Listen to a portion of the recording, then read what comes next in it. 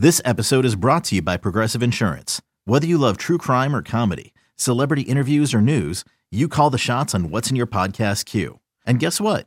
Now you can call them on your auto insurance too with the Name Your Price tool from Progressive. It works just the way it sounds. You tell Progressive how much you want to pay for car insurance, and they'll show you coverage options that fit your budget. Get your quote today at Progressive.com to join the over 28 million drivers who trust Progressive. Progressive Casualty Insurance Company and Affiliates. Price and coverage match limited by state law. eBay Motors is here for the ride. Remember when you first saw the potential?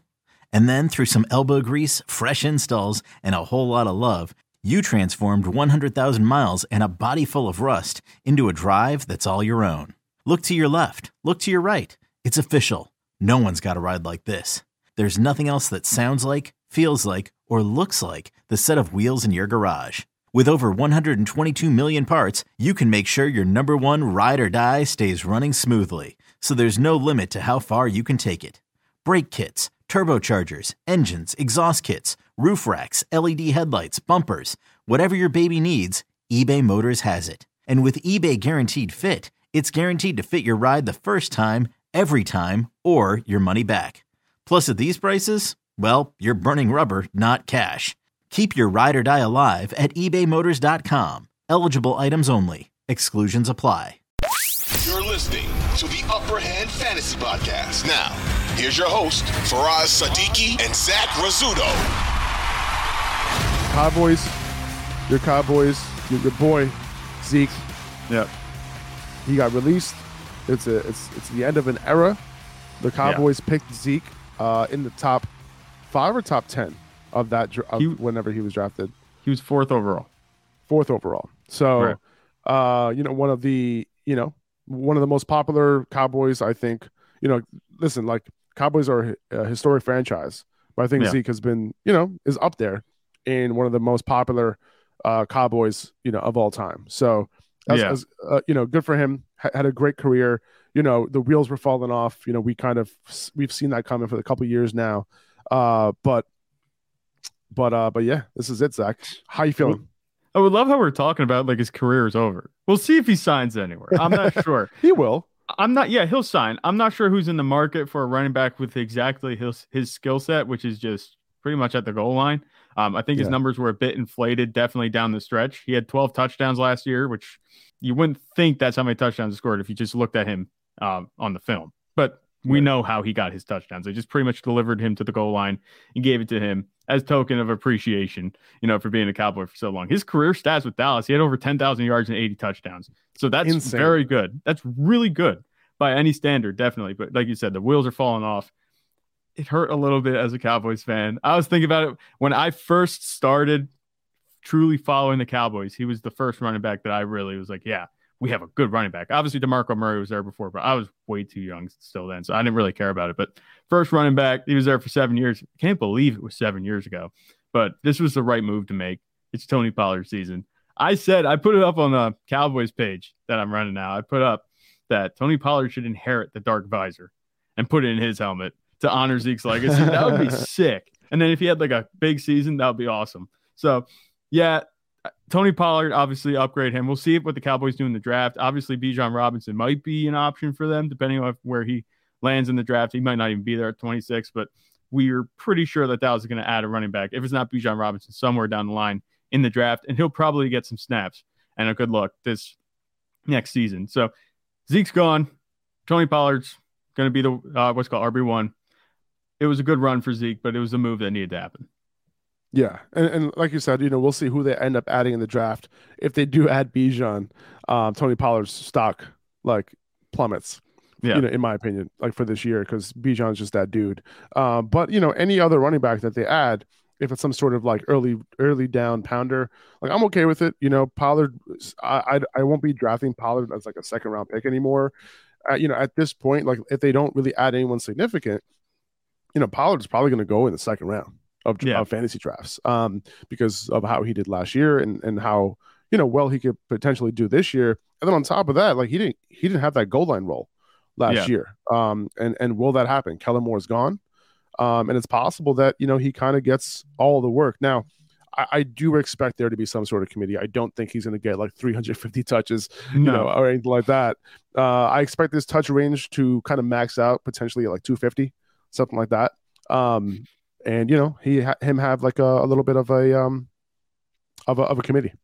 I think that's a little bit light. I wouldn't be surprised if he gets to range more of 300. I think 250 is a little bit light. I think they'll definitely use him a little bit more than that, but we'll have to see. But I'm going to put you on the spot here and ask you to call your shot. Where would you draw the line in terms of the running back prospects this year that you would be worried about Tony Pollard if Dallas drafted him? So obviously we're worried if they take Bijan Robinson. Are you worried if they take Jahmyr Gibbs?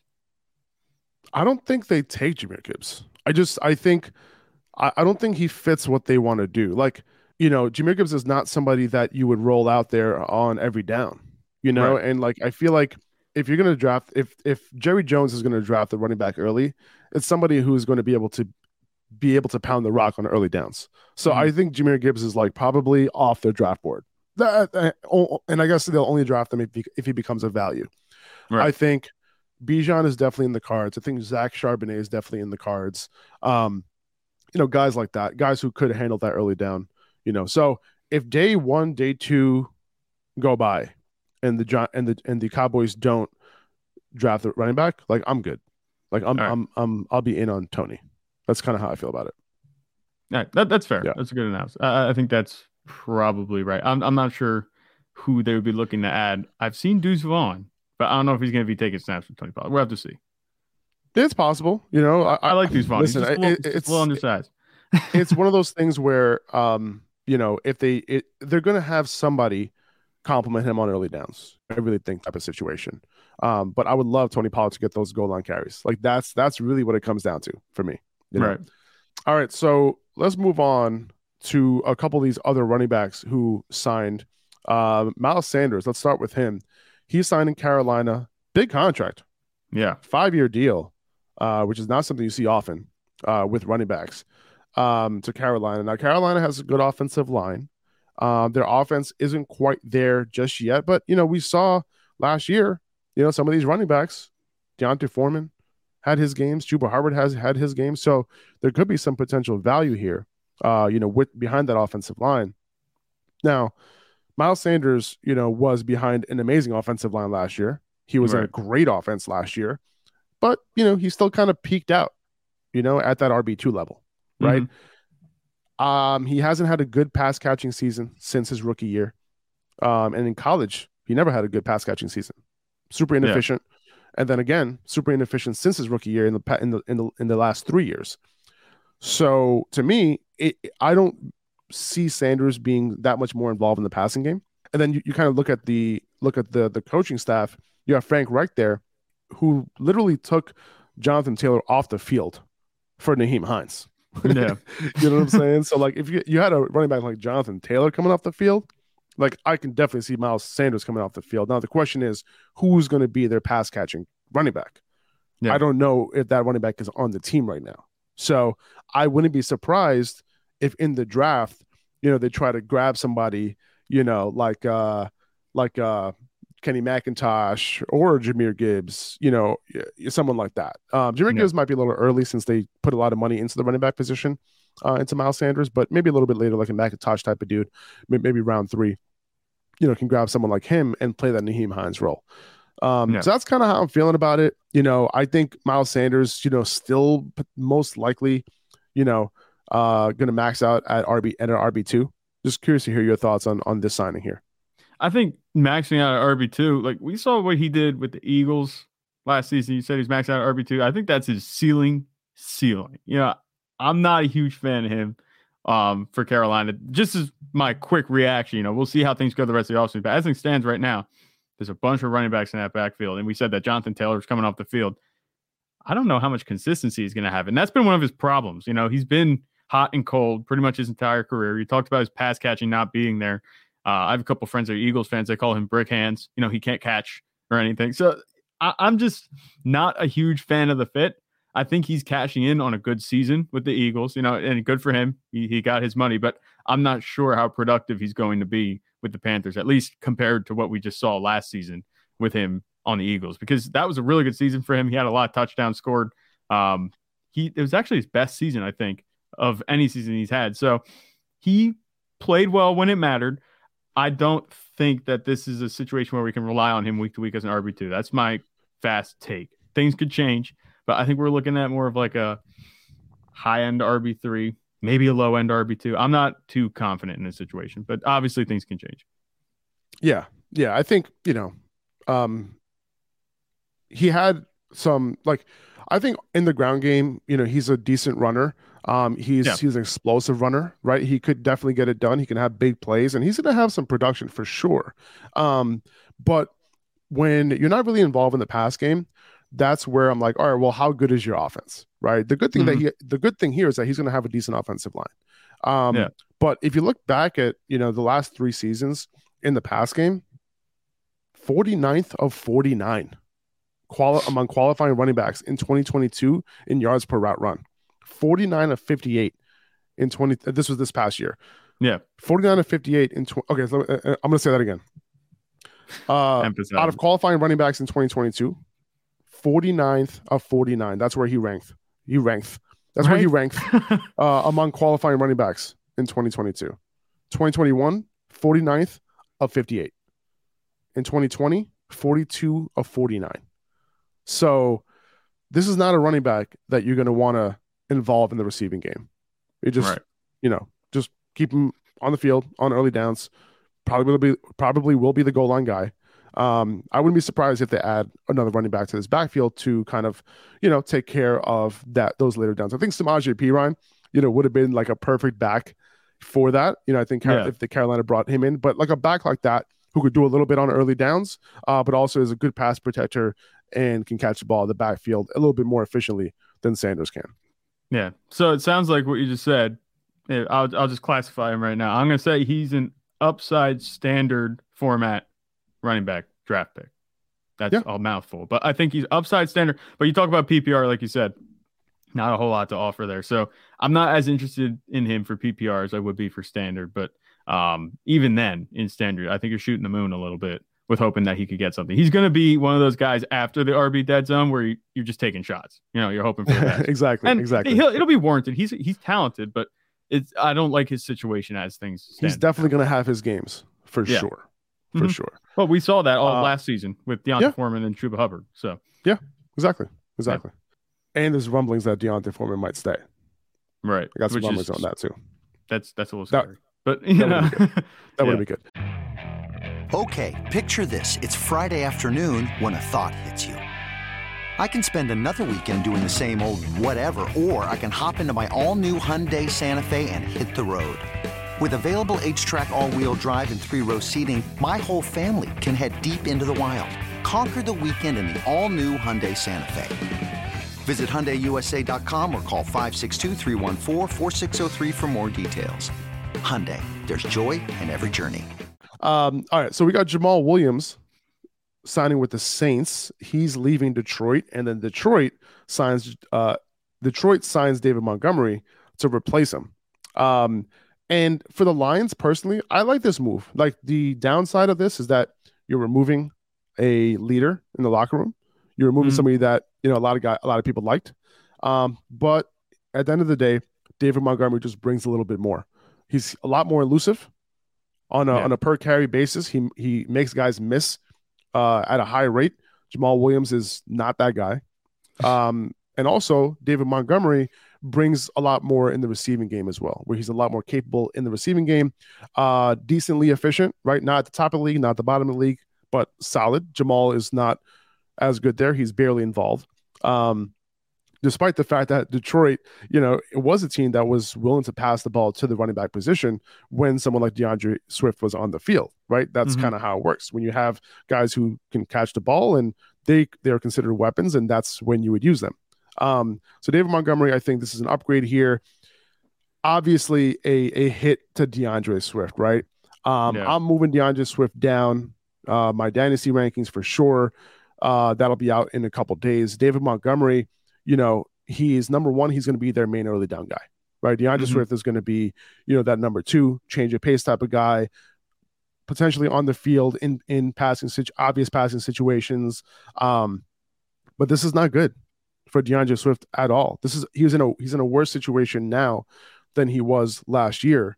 And David Montgomery, I'm not saying that he's going to get all the touchdowns that Jamal Williams got last year, but I do think that his upside is a little bit higher than Jamal Williams was last year. And I'm intrigued with David Montgomery.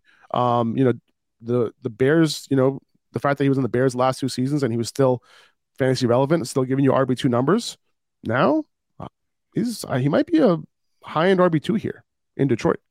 Yeah, I think that's a really good call right there. He could be a low-end RB1, depending on how the snaps shake out. But at this point, is DeAndre Swift getting blackballed? Like, is there a reason they don't want to feature him? Like, I know he's had trouble with his health, but they signed David Montgomery. It was a 3-year deal, right? So they're not saying, oh, we're going to commit to DeAndre Swift, not bringing this guy in to just, help shoulder the load a little bit. Like, it sounds like they're going to feature this guy. So DeAndre Swift, I think he's a free agent after this season, right? Correct. Because he wasn't a first-round pick. So there's no fifth-year option. So I guess DeAndre Swift, if I'm him, there's no point in requesting a trade. I think you just got to play as good as you can, given the situation. Hope you can cash in free agency next season, which who knows what he's going to draw or what he's going to have available, what offers he's going to have available to him. But as far as his dynasty stock, yeah. I mean, you'd love to say, oh, well, he'll be off the team soon, but his health has been a concern. We haven't seen him stay on the field too much. Nothing is working out for DeAndre Swift, and I love DeAndre Swift. I drafted him last season. He didn't do very well. Let me ask you a question. Would you, right now, obviously Swift, his value is at all-time low. Would you buy DeAndre Swift in Dynasty for a second-round rookie pick? A second-round rookie pick. A second round this year. Yeah. Let's say it's a mid-second. I would consider it. Yeah. I think so too. I think it's a little bit of a buy low, high ceiling type of situation where you're kind of like shooting for it. I think I would. I think I would take advantage of the depressed value right now and just you see what happens. Throw a second round pick their way. People are frustrated with DeAndre Swift. They have been. And see what happens. He's still young, still explosive. He just got to get the health in order. And then once that happens, if that happens, then you got yourself a gem, right? So I think, despite the fact that his dynasty value plummeted, like I said, I think he's still a guy that you can go out and buy on the cheap. I think Dave Montgomery, though, like you said, I think he's going to fit in pretty well in the Lions offense. I wouldn't be surprised if he's just like the majority of the carry guy. Like DeAndre Swift, I think he's relegated at this point to third down role, and that's not even going to be him every third down. So he's just kind of stuck. He's going to be the receiving guy, and that's about it. So it'll be interesting to see. I'm not happy about DeAndre Swift. I don't think he's going to be very fantasy relevant this season, but I think next season we'll be having a different conversation. So a year from now. I hear you. Now, Jamal Williams, on the other hand, goes to the Saints. He, joins Alvin Kamara in that backfield. We have no idea what Alvin Kamara's legal troubles are going to bring him in terms of a suspension. There's a possibility that if that happens for a certain number of games, the entire year, who knows, that Jamal Williams is going to be the guy. Now, I would assume that he's not going to be the guy in the passing game, right? I would assume that there's going to be, another running back added to that backfield just in case Alvin Kamara does end up, getting suspended. But while Alvin Kamara is on the field, I don't know how much I really care about Jamal Williams from a fantasy perspective. Even when Alvin Kamara is gone, I think Jamal Williams will be relevant, but I don't think he'll be higher than like a low-end RB2. I just don't know how good this offense is going to be. I think the Lions offense is way better than this offense is going to be this year. I think it's going to be a decent offense, because, Michael Thomas restructured his contract. He'll be back this year. Who knows if he can stay healthy? You got Chris Olave, obviously. You got Derek Carr. So there's an upgrade there at quarterback.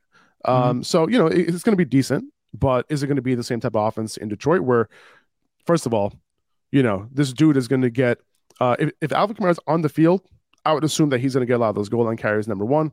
Number two, you got Taysom Hill still there. Taysom Hill is going to be, vulturing a lot of those touchdowns too. So while Jamal Williams, was a touchdown monster last year, I don't know if that's really going to happen this year, if he's going to get anything close to it.